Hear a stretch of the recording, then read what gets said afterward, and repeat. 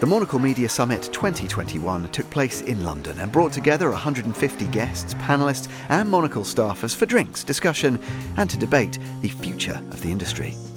Television anchors, magazine editors and radio hosts shared the stage, as well as their passion for their craft and for quality journalism. I feel really strongly that print and everything around it is a fabulous technology. It is a technology. This is a fantastic device.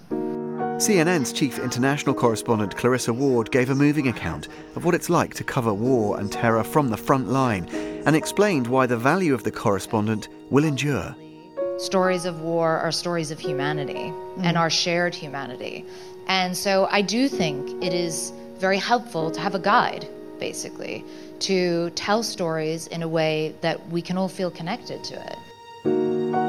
Her sentiments were echoed by the BBC anchor Mishal Hussain, who spoke about the importance of retaining a sense of humanity in the race to break news.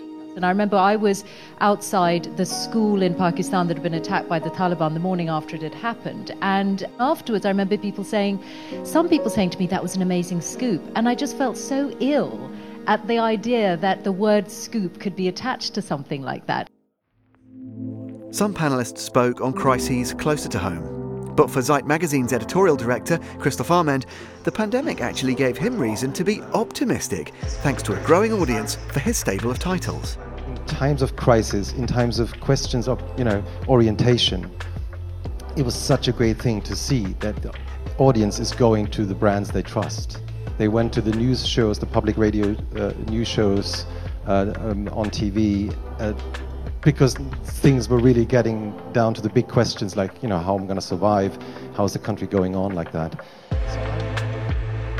Whether the panels were debating public service broadcasting or reflecting on 10 years of Monocle's radio station, one message was clear.